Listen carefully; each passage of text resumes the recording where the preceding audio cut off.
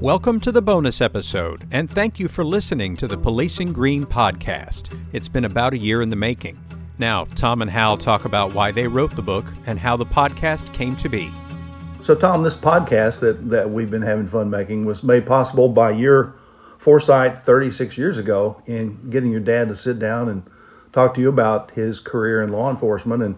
And I think everyone is curious as to what motivated that. So tell me, how did you get started on this?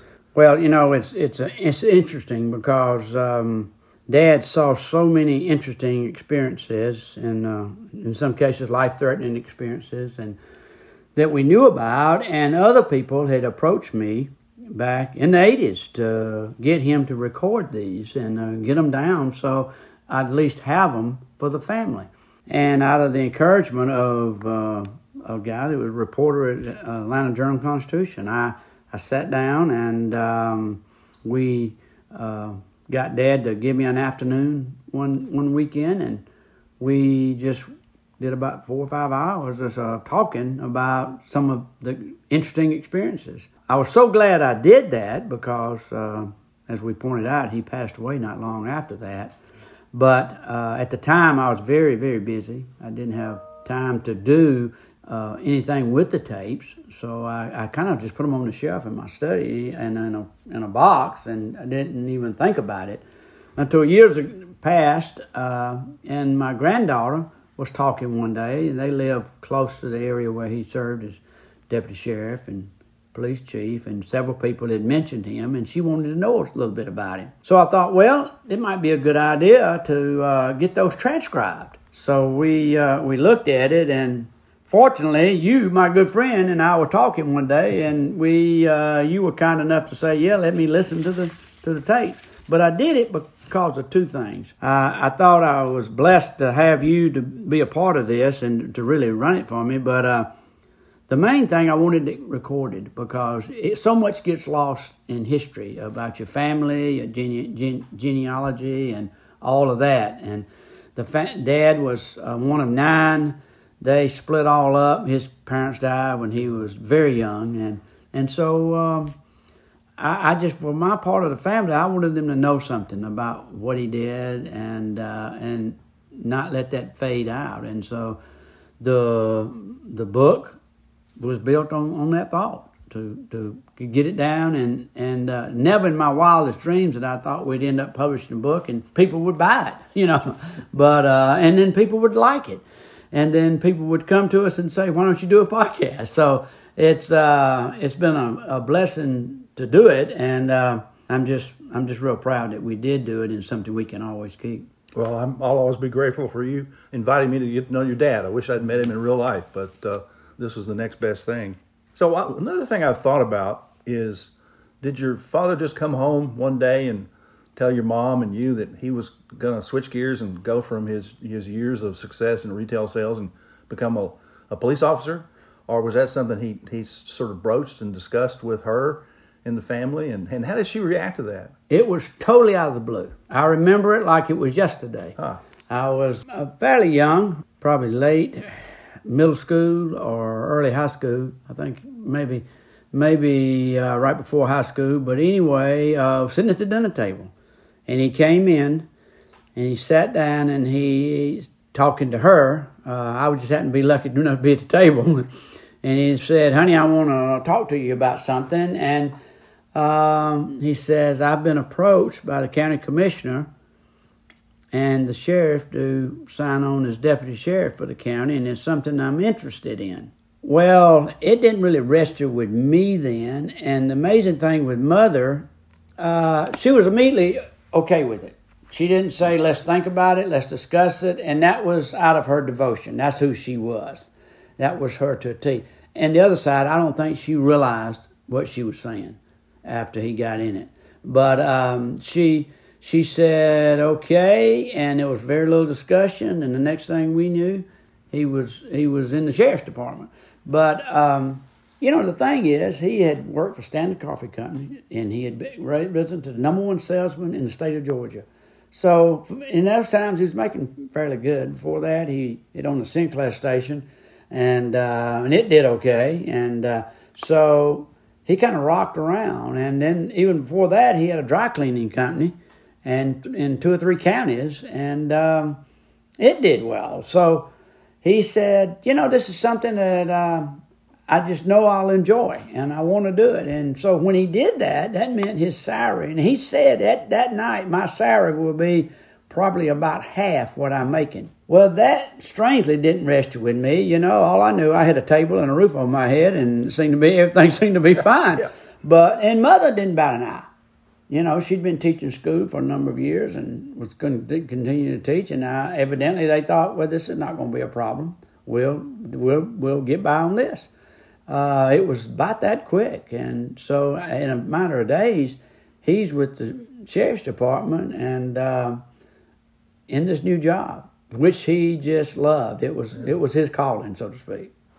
So would he come home after a long day on the job and talk about harrowing experiences he'd had during the course of the day, or did he kind of keep that away from you all? He kept it away. As I think back over it, the things that would get out quick in the public that he had been involved in, he would tell it to us in a calmer way. Well, it wasn't that bad. We had to put up a few. He only hit me in the head twice instead of 3 times. Yeah, that's right. It was that kind of stuff, But so he didn't purposely keep everything away, but there are things, and as you know, things in the book that I'd heard of but had no idea about the potential that it was involved in doing that until later. Other people telling the story that were there that would say, oh, no, that night he went into the work camp and took on 7 prisoners to make them work, or that day. What the story we heard was, well, I had to go down because he had to go to the hospital. And so obviously there's concern. So he said, well, yeah, I got bumped up a little bit. Well, he literally took on 6 or 7 prisoners to make them go to work and was bringing them out of the cell, and it became a big fight. And naturally, he was bruised up and everything, but he played it down. And then later, the story was, yeah, it was an all-out brawl in the cell and everything. So we got bits and pieces of what he would say, but not a whole lot. And many people he talks about, and his the patrolman that worked with him, one of the guys who ended up being the number 2 man in patrol, said he was not afraid of anything. He'd walk into something, and if he was the only one in there, and the problem with, in fact, he's quoted in the book, he didn't wait on the backup to come. That wasn't him. Yeah. If he felt like there's breaking the law, he took it in his hands. We never heard that kind of stuff, And I've had patrolmen say that same thing, said, if you were traveling with him, if you were riding with him, you're going to participate, and if you didn't get out of the car quick enough, he's going to go ahead and handle it himself.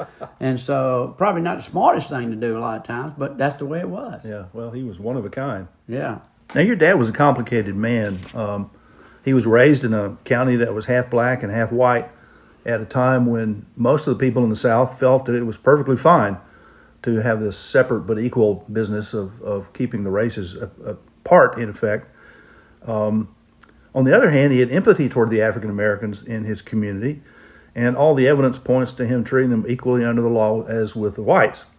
Now, you and I were both raised in the 60s and remember those days. There were notorious figures like Birmingham's Public Safety Commissioner Bull Connor, who turned fire hoses and dogs against demonstrators, using essentially brutal tactics to quell any kind of uprising that or protests that would occur.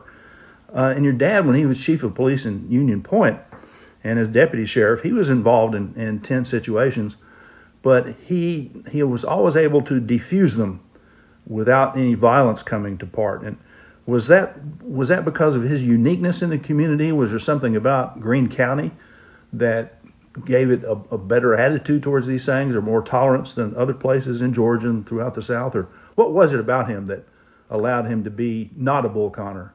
Well, I think he would start off by saying that we had several leaders in the county who wanted to handle things ourselves. We felt like we could, and there was efforts not to ignore the black demands, to work with them. And so a lot of that went on. I'll give an example of when the school superintendent knew integration was coming, and he said, we don't need people to tell us this. It's the right thing to do.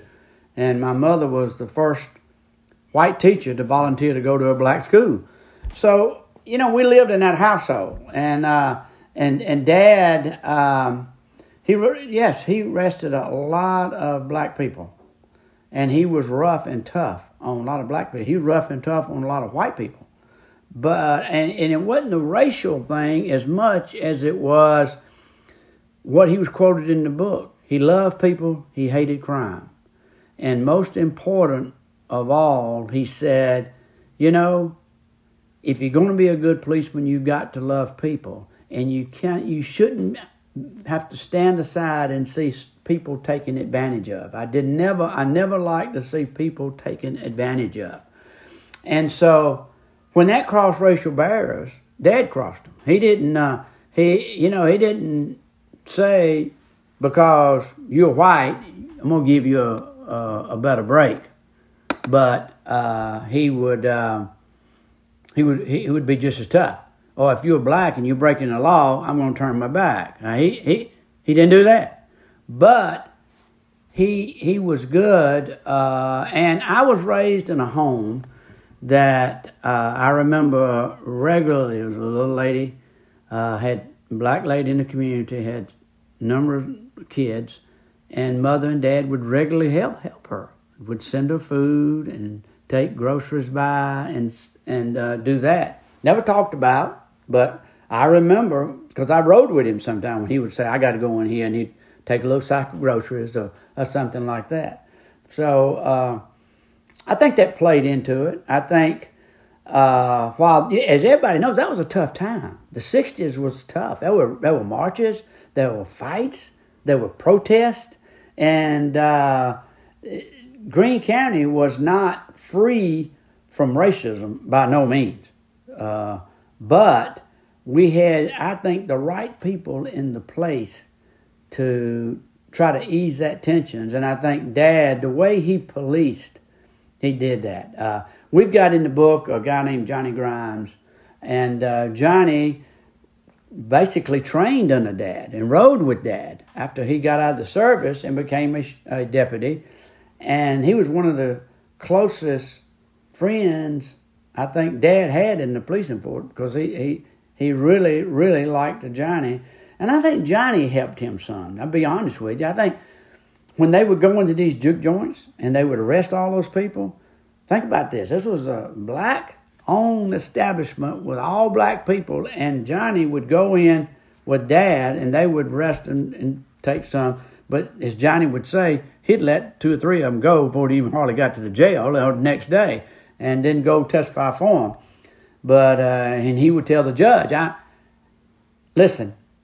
arrested them because they were breaking the law, and it was things like disturbing the peace. It could be stretched and things like that. But I thought it was usually on a Saturday night after midnight, and he says, can't drink and you can't dance. And, that was a pretty strict belief. Rules are rules. Yeah, rules are rules. And that's what Johnny said. He said, it was no right and wrong. You didn't cross that medium. He was always, look, either you're right or you're wrong. If you're wrong, I'm going to arrest you, But then he would say, hey, he's got kids to feed.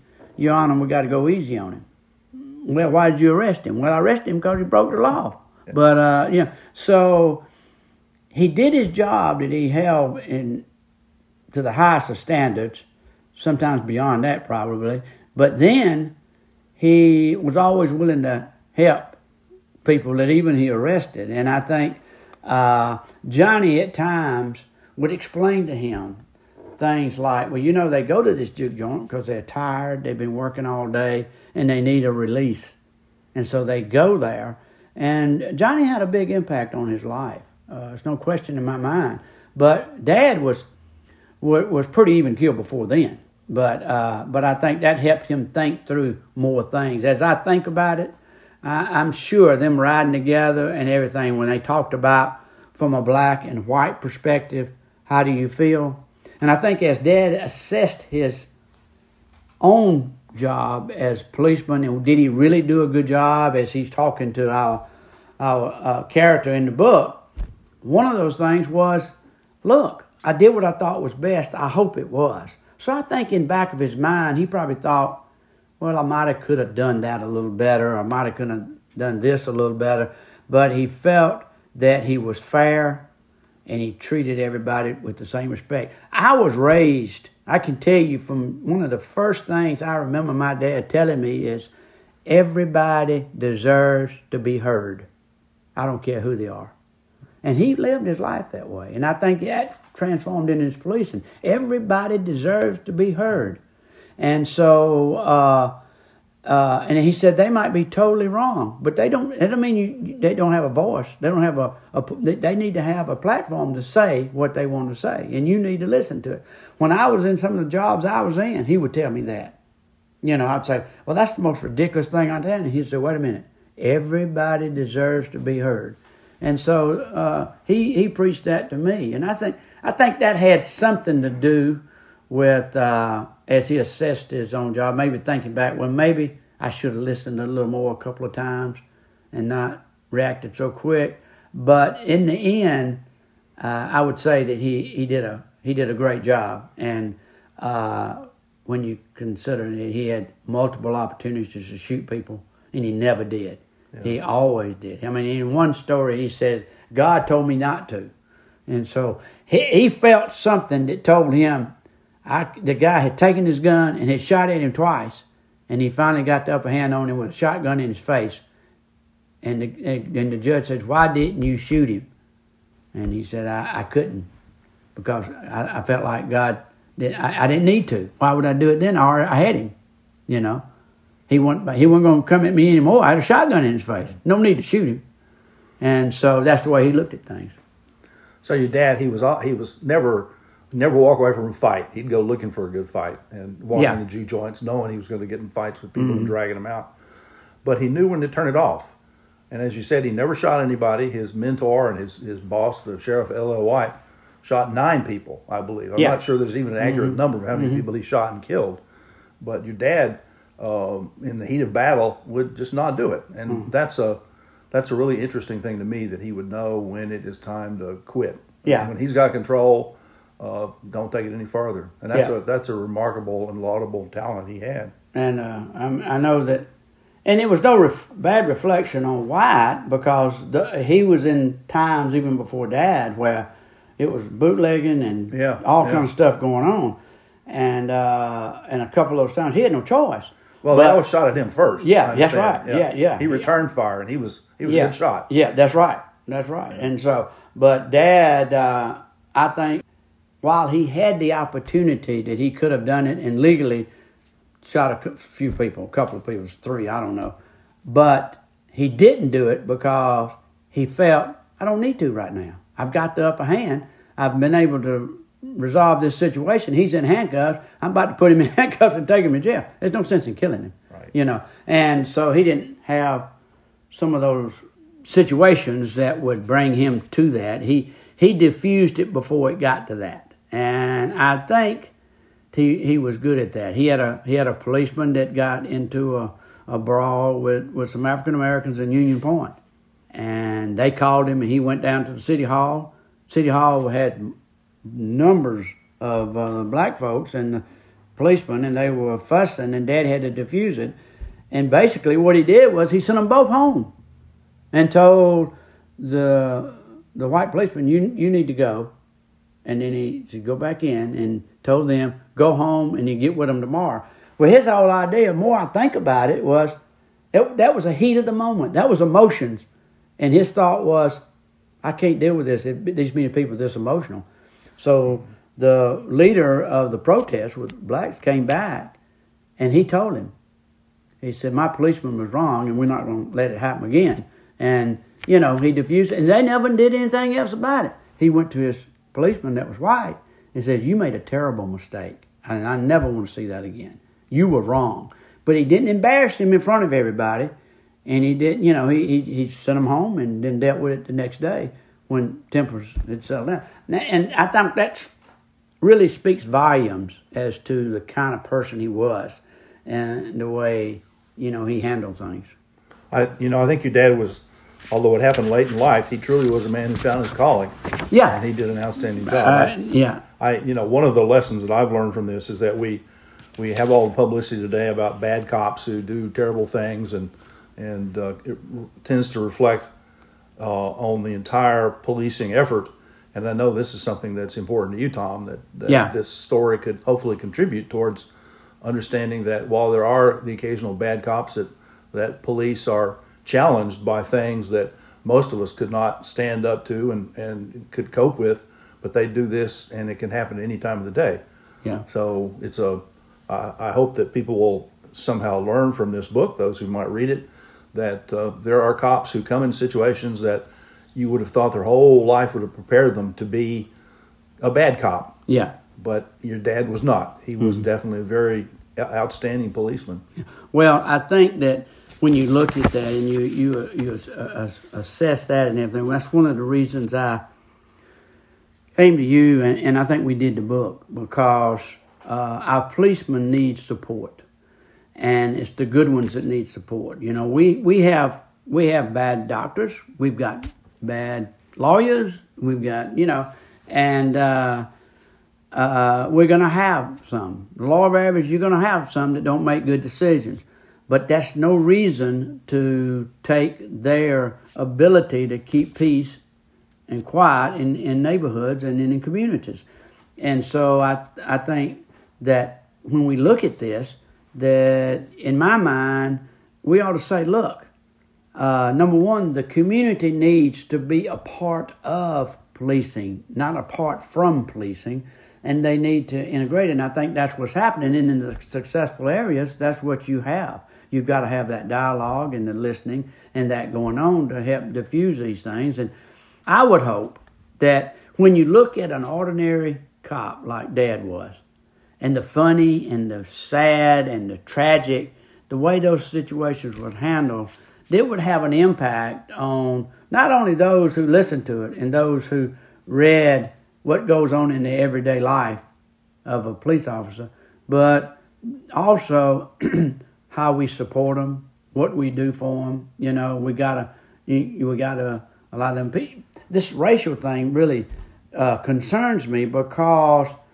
there are areas in the black community where some policemen won't go, and it's even the black policemen. And because they've got, there's areas in the white community in some of these places that are the same way. The policemen just don't want to go because they are run by gangs, and they're run, by just underground crime and all kind of things that are going on. So what do we do to address that? I think the community has to be a part of the community, the policing process, and I think that hopefully that we'll gain from that. I mean, most people don't realize. I grew up watching one. You don't realize what goes on in the everyday life of a policeman. And this book was to kind of shed a light on that, and hopefully have some impact in building more support for those heroes in our community. Well, Tom, I want to thank you again for letting me be playing a key role here in telling your dad's story, and let's write another book. Hey, I'm all for it, and we'll pick something and go with it. And it's been a pleasure. It has been one of the joys of my life to work with you, who is a very close friend of mine, but to collaborate on this project and see it come to fruition, and then even get to this. We've got somebody to step forward and says, hey, y'all do a podcast, so here we go. We've done a podcast. Here we've gone indeed. Yes, yeah, that's right. Okay. All right, Tom. Thanks so much. Thank you. Team Blue Line is a nationwide nonprofit that helps the families of law enforcement officers who have selflessly given their lives and officers who have been injured mentally or physically in the line of duty.